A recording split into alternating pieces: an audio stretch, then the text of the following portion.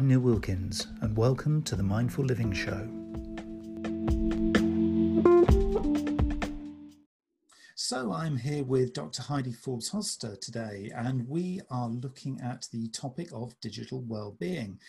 Now, Heidi's a very experienced proponent, researcher, author, behavioral scientist, the host of the Evolving Digital Self and Global Nomad Hacks podcasts, #1 best-selling author with titles such as Digital Self-Mastery and a whole host of other things. We have a very illustrious conversation sort of person here with us today. So welcome, Heidi.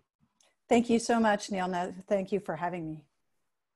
So this kind of topic that we've decided to focus on, this whole concept of digital well-being, I guess in these times of, for some people, sort of quite significant challenge, whereas some people are really riding on this and thinking this is wonderful with the whole isolation and distancing. But for a lot of people, now having to rely on digital and seeing the impact and possibly negative effects on their well-being, I think this is obviously very timely that we're entering into this conversation. I mean, you talk and interview a lot of people through the podcast, and hopefully we'll hear a little bit more about the podcast in a moment. Well, what kind of sort of trends in digital well-being are you seeing right now? Well, first I want to sort of clarify what digital well-being is, if you don't mind, just because I think because when Google I guess it was about 2 years ago, added a digital well-being app onto the Android devices, they sort of co-opted a term that we've been using for quite a long time. And so unfortunately, people have only focused on, when they hear digital well-being, they think we're talking about that Android version, which basically monitors your screen time and things like that. Digital well-being, from the perspective of what I work with, is much bigger than that. It's much more of a systemic perspective. It's about the human relationship with technology, but it's also about the actual human bodily experience and psychological experience with the technology, and how things like 5G and electromagnetic frequencies and design and interface impact the human ability to be human and to engage with others. And then from another perspective, it's also looking at developing technologies that can enhance well-being. So everything from the wellness and health and wellness side, but also looking at how the devices are developed so that you're not using behavioral science unethically, or you're not creating devices or technologies that are going to be harmful for humans. So there's a whole sort of range there that are all of those different components are part of digital well-being. What we're experiencing right now, each of us individually are having a digital well-being experience. And so it's a lot easier to talk about just the human interaction side.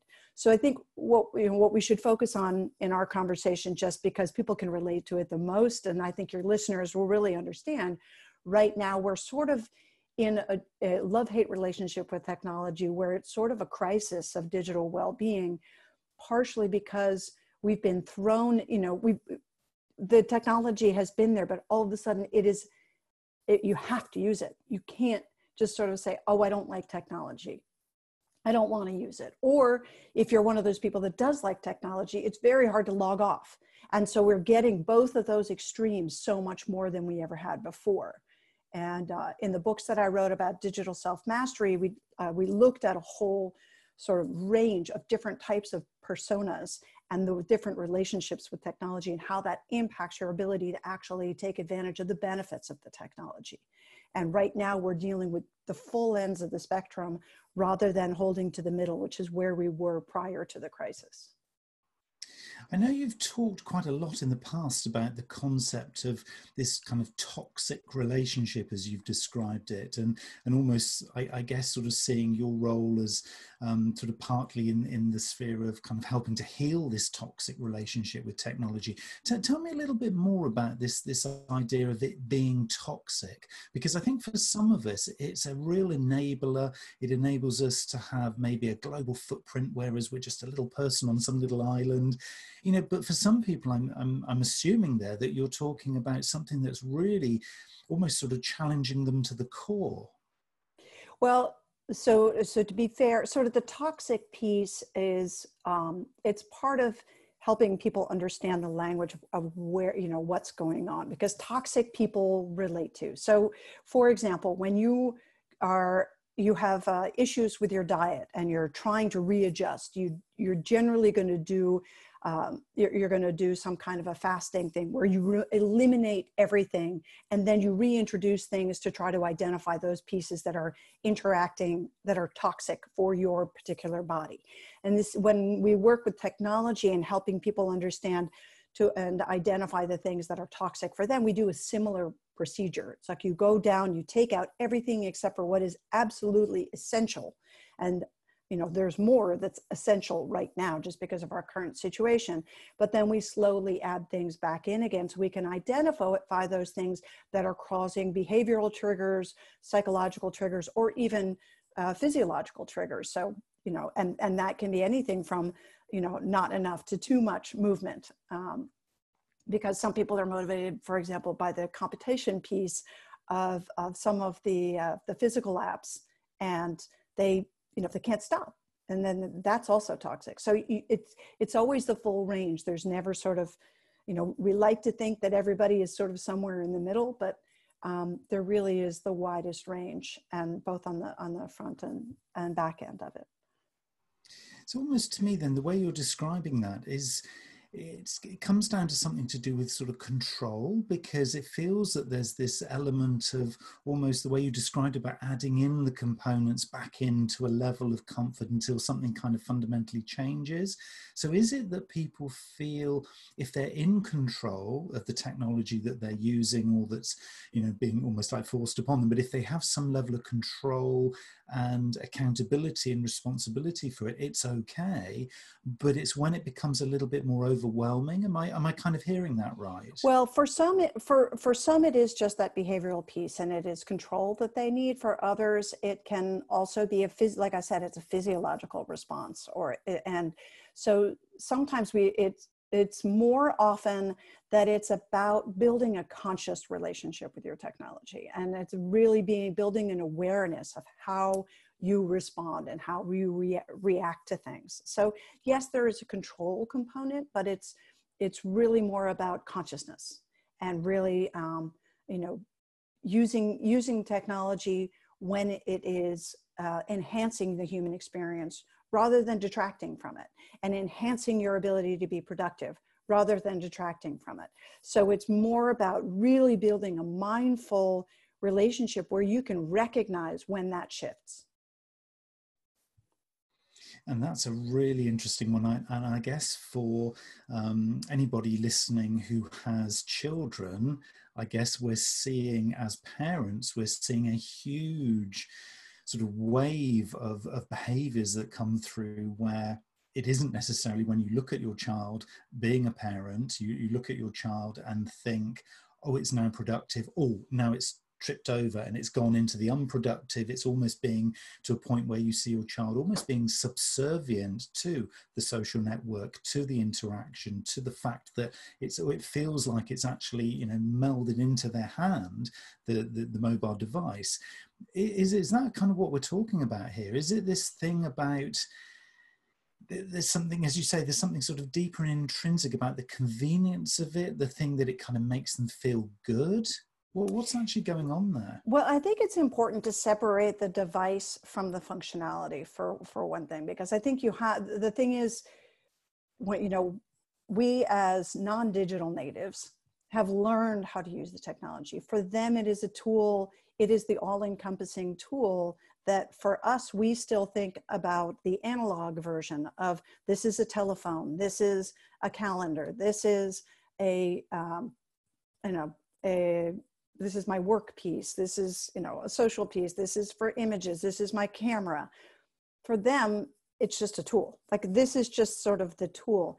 And I think it's important to recognize what our own filters are as parents and as adults looking at different generations across it, in that what we may perceive as negative may be positive for them, or what we for example, to make it a little easier to understand. So for example, my son and a lot of young boys and girls were into first-person shooter games or video games. So for me, I'm very anti-violence, so my first response was, this is terrible, what's going on? So the second piece was, it's antisocial behavior. This is the way my mind processes it.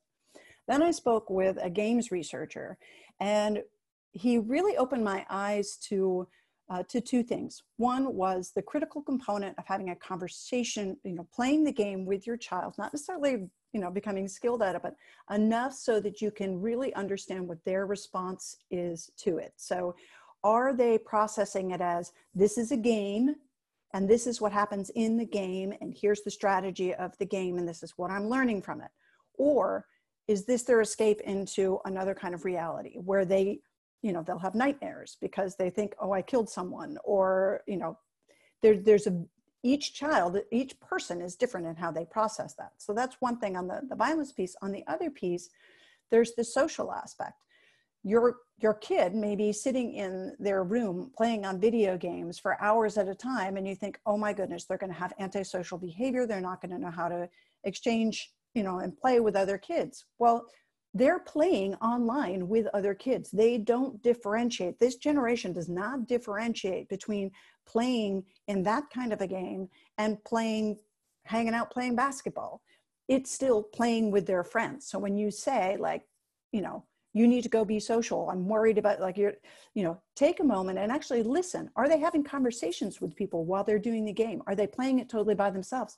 Most likely they're playing on Skype with 4 or 5 other kids, and they may be around the globe. They're probably far more international than you are. So it's important to have those conversations and recognize, what is it that they're getting out of it? What is is it just a game? Is it, or are they taking it to reality? Is it something they're actually being social or antisocial? Have a conversation with your kids to understand what it is they get out of it. Minecraft is another great one like that, where, you can have kids playing for hours and hours, and they're building incredible things. And they're, the strategic and the design elements and the spatial relations and what they're getting out of that, that's incredible. And it's a game, it's online, it's in front of a screen. But to us, it's just, oh, get away from the screen, you need to get out.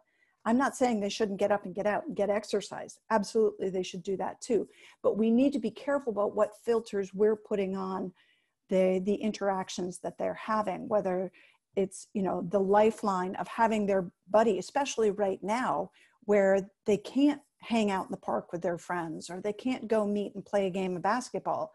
Their lifeline to be able to have that chat with their friends and say, hey, are you still here? I'm still here, is that device.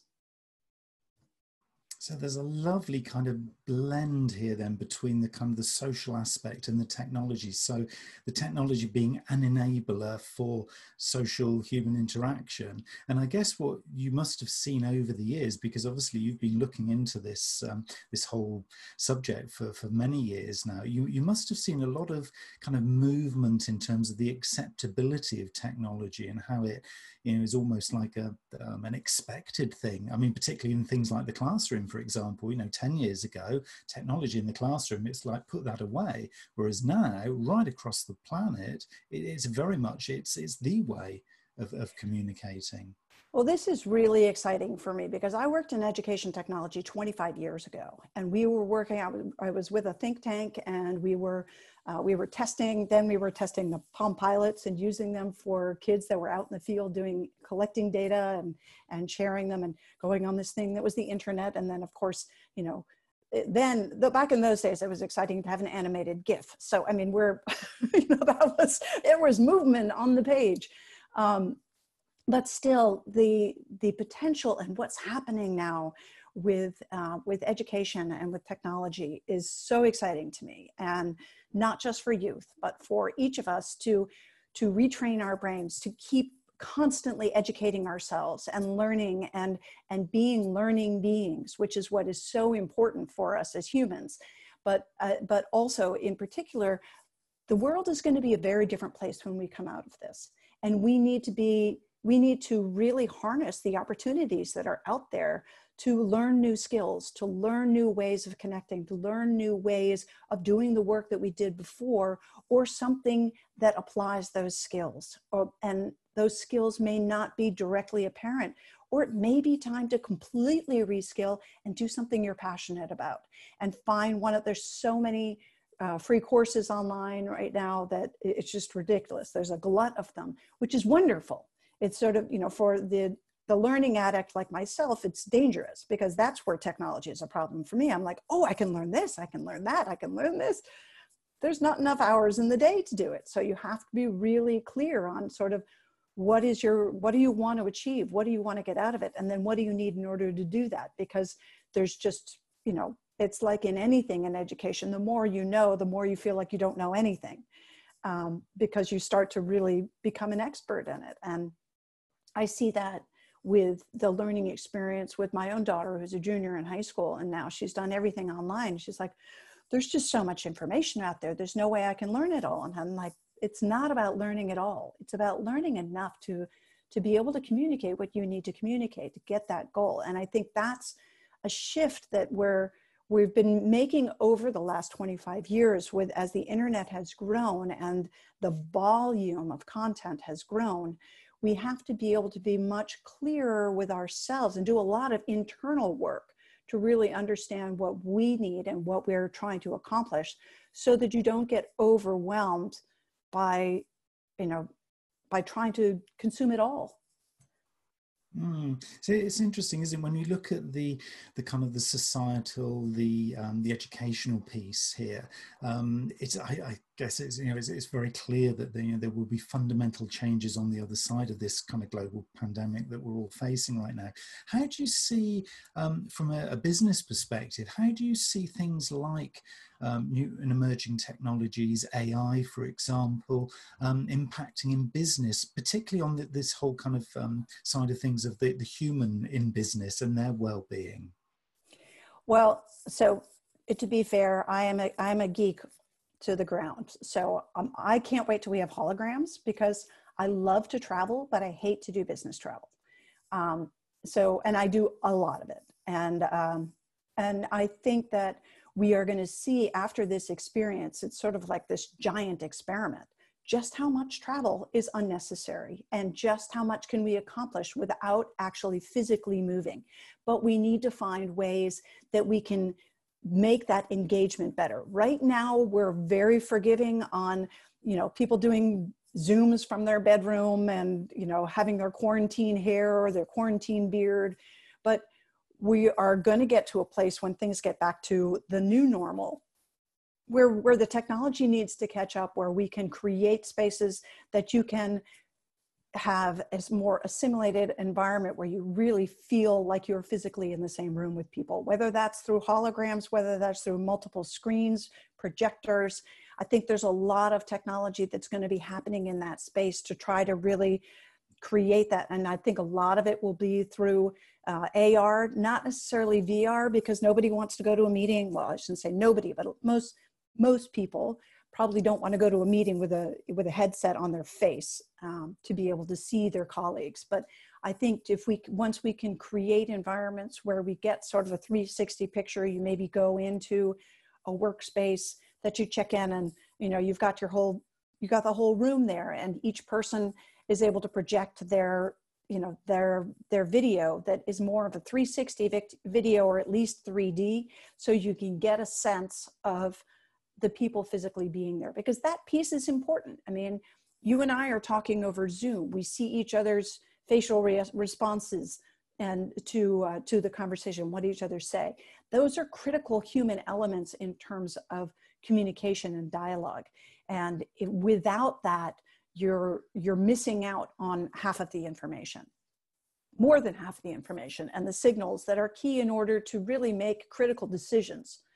So that I think that we'll see a lot of development in that space. We'll see everything from sort of the home version, and a lot of us who are in the podcasting space fortunately have already our studios, and so we're at an advantage there. We can help advise people to get the, to identify the right equipment to be able to get good sound. Good sound is so important when you're dealing with communications, when you have, trash trucks going by or people interrupting the conversation. It interrupts the flow of the connection. The advantage is when you're, like when you're having a podcast interview, you set aside an hour where it's totally free of disruption. Well, what we're seeing now in online meetings is that you have that same thing. Because you've assigned this 1 hour and you don't have the commute time on either end, you are dedicated, focused for that 1 hour, especially if you're having to share your video. And so there's that accountability factor. People can see when you look down or you pull up your phone. There's that check-in factor. So I do believe, and I'm an optimist, so to be fair, I'm sure there's other people's viewpoints, but what I'm seeing in our space is that there's going to be a much larger demand for proper systems to support video conferencing, more in-depth video conferencing, to create studios within shared workspaces so that you can go and sort of check into a quiet space to get the right sound, to get the right lighting, maybe even have people that can help you, get the right look. So that, because you're on the spot, you could be projected on a big screen. What does that mean? And that doesn't necessarily mean like, oh, you have to be gorgeous. It's just, you want to be your best. You want to bring your best to that screen. You don't want, stain on your tie being the thing that people focus on when they're listening to you for an hour. That you want, I think there's going to be that accountability and the use of screens much more, which will, on the sustainability side, bring down the amount of unnecessary travel, but it'll make us focus on the important events that we need to actually be physically there. So I think there'll be less of them, but they will be more quality. And there will be, when you do have meetings, there'll be smaller groups, and so that you can provide for social distancing, but you can actually, it's the key people that are there and you're having a key conversation and it's worth your while. So I think there will be this sort of streaming out of what we don't need. And I think we're doing that, as my husband says, everybody's Marie Kondoing their lives. And it's really, simplify everything. It's really what is absolutely essential for us to get the job done, so that at the end of the day, we can go back and enjoy the personal parts of our lives and shut off and be offline, or use, or if you're out on a hike, use your device as a camera, not as a communication tool. It's that lovely thing about balance, isn't it, really? I think what you're describing there is this, you've talked about, the accountability, you've talked about, using it in positive, conscious ways. And I really loved to sort of pick up again that word conscious in terms of how to use and how to engage with technology. I mean, one of the things that I've noticed, obviously, is that you are co-founding a research centre in France. I'd like to delve a little bit into that. Sure. Because it sounds really interesting. I mean, from what I've read about, it's where you're looking to, I guess, kind of forge and research best practice in terms of these working and sort of living environments that you've just kind of mentioned there. I mean, how do you see that centre really impacting on things like productivity, connectedness, well-being, this whole mix of things that we've been discussing? Well, ideally, I mean, we're putting several different layers of things into practice. So from the digital well-being perspective, it's sort of in the whole user interface design of the space to make sure that there are spaces where you're consciously making a decision, I'm going to be working with technology right now. And then there's other spaces that are completely technology free, so that you can have that human interaction without interruption. You have, if you need to go do a video conferencing, you have the right equipment, the right connection, the right bandwidth. But then as soon as you leave that space, you're consciously leaving to do something else. And so part of it is using some placemaking principles, where you're really looking at how do you get people to interact and have quality interactions and inspire them to do that. And whether it's in a remote mediated experience or combination hybrid of that. So you can bring other people into the group through mediated means. By mediated, I mean through technology, but then the people that are physically there present are having the most quality, direct experience possible, and also encouraging people to take time and space to really focus on personal development and awareness of how they're interacting with that space. So it's during the whole process while they're there, there's sort of these check-in experiences where you're really encouraging people to acknowledge, how does it feel to be in this space? How does that make me feel? Did it improve the quality of my interaction and my experience? Has it improved my productivity? Am I better in this kind of environment? And the idea is to create these spaces so that people can actually take that back to their organizations and apply it in the way that they design and create spaces within their organizations, but also the way that they design and create tools that support people in other industries. So we designed it with the intent of, initially, my husband and I both sit on several advisory boards, and we thought, well, we have this space, we can expand it. Why not use this as a retreat space? So that instead of talking about what this experience is, taking our teams there and having them experience it themselves so that they can really understand and live and breathe it for a week and understand how that works and how you can apply it elsewhere. And it is that balance piece. It's understanding sort of how do you get people to physically move? When you're in an environment where people are constantly sitting in meetings, sitting, and sitting in front of screens. What are things that you can do where you can accomplish the same thing without the screen? What are the things that require a screen? What are the things that, what kinds of things are better done through technology? And the other piece is on the physical piece with the technology. Each of the suites, for example, has the ability to cut off the Wi-Fi and any kind of signal coming into the room. And there's a docking station, for example, in the office where all of the phones and all the devices go at the end of the day. And it's partly to teach people how to habituate to get better sleep, because in removing the technology from the sleeping space. Now, of course, some guests will say, will opt out and say, I've got to have my technology in my room. That's their choice. But there's an ability within each space to create a blocking zone so that you don't have any, or you have minimized, I should say, the electromagnetic frequencies in each of the suites for sleep. And so part of it is sort of helping people habituate into what feels good and how does this impact my sleep and my ability to be productive the next day. Using meditation apps, for example, to start in the morning, or there are different connected devices that you can use that will have a room for meditation. So you can have shared space to do it as a group, because for some people, they prefer to do that type of activity, whether it's yoga or meditation, in a group. They don't like to do it by themselves. So it's giving people the opportunity to have the lived experience of well-being, balance with technology in a lovely environment, with great food and wine. What couldn't be better? Wow, what a fascinating project. I mean, really, really exciting. I guess you could sort of term that groundbreaking, because I can't imagine there have really been these kind of projects of research that kind of blend the actual physiological and kind of well-being element with the more kind of practical kind of experiential thing. It's that blending together that for me just sounds so exciting in terms of what that's going to produce. Because if you can be coming up, as you say, with things like best practice in these environments, I mean, the opportunity for the world to learn from this is just, it's just breathtaking, isn't it, really? What kind of timescales for kind of results and outputs, or is it too early to say? Unfortunately, with the quarantine and everything, it's really too early to say, because the construction has been put on hold. Everybody is quarantined at home in France, and we won't be able to get there until probably in the fall, realistically.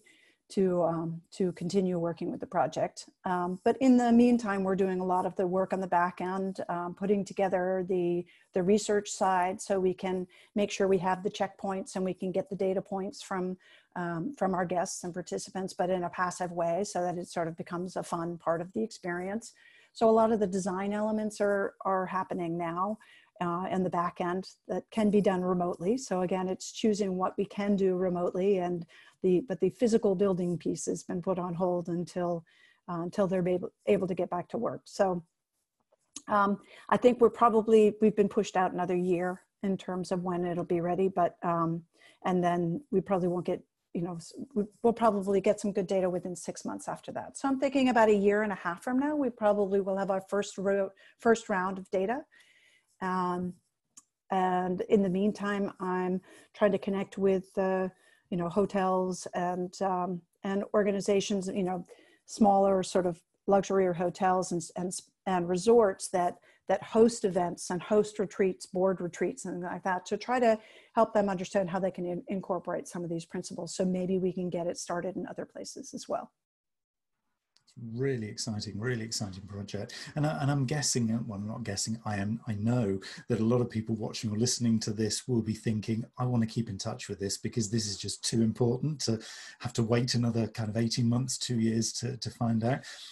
Will they be able to kind of keep in touch with that and other sort of related topics on your podcast? Because I want to hear a little bit about your podcast, because this is an opportunity, I think, for people who are genuinely interested in digital wellbeing and the broader topics to really kind of keep in touch with you and your work. Sure. So we're into the third season of Evolving Digital Self, which is around the human relationship with technology and how it's changing the way we work and live. And from there, we interview people in all kinds of different industries. The idea is really to just help people understand, one, that it's not industry specific. Technology is everywhere now. And it's even, can't really even take you have to sort of take the word technology out. It's like, how is everything changing? Because technology impacts everything. But it's kind of, it's fun for me because it's really finding that unifying factor of that we're all going through this major digital transformation and the opportunities to learn from across different industries, and that it really comes down to the human relationship with technology in terms of how sort of where the resistance or the acceptance is in terms of how quickly that transformation can occur and how fluid that transformation is, and opportunities to learn from each other around it. So that's been it's been a great podcast for me. I really enjoy it. And like with all podcasting, I love the fact that you get, an hour to sit and talk with people completely undistracted and learn about other industries. And I think that's really fun. And there's been some really great guests. I've been very fortunate in that I've never had a guest say no. So I had some really great people on the show. And that's every other week. It was every week, but we've just switched it to every other week to accommodate the new podcast, which is called Global Nomad Hacks. And it does integrate a lot of digital well-being principles into it, but it's just because that's where my heart is. But I also really wanted to serve the global nomad population, which that I felt was not being served. And part of that is, of course, you have digital nomads, people that are location independent and want to, sort of travel the world and bring their laptop. There's lots of things that can happen in that space. But for me, it was also looking at expats, both by choice and by force. And how do you serve that population? Are we looking at connecting people in the right way with the right tools that they need? Everything from, how do you get insurance that covers you across borders? How do you get if you're moving from one country to another, can you re-register your car? I mean, it's some of those really practical things, but also like marrying someone from a different culture. What does that mean culture-wise? What does that mean legally? What does that mean? How do you find the support systems? How do you connect to the right people? And when things go wrong, even more so, how do you get the support that you need? And really sharing some of the interesting survive and thrive stories from that. So it was sort of a passion project for me because I've been a global nomad most of my life. Right now, I'm sheltered in place in San Francisco, and it's probably the most situated I've been for a very long time, since living in Sweden for 10 years. So, but it is sort of, as soon as we're free again, will be back in Europe and be based out of there as much as possible at the retreat center once that's ready and up and running. So for me, it's about really helping the organizations that serve the global nomad population, because mobility is only going to be increasing rather than decreasing, as we've seen with the large influx that, basically caused a lot of issues. Every time there's a large migration influx, it causes challenges. And how do we get these organizations that support that migration and support that transition to really understand the best way to serve them? And my idea is to have the people that are experiencing it share their stories so that we can help serve them, but also bring in some of the ones that are doing best practice and are doing a great job with serving that mobility population. So there's a little overlap between the two podcasts, in that I think that technology is going to be a very key factor in terms of that support system. But yeah, so those are my two podcasts, and I love them. It's one of my favorite things to do, is to do those interviews.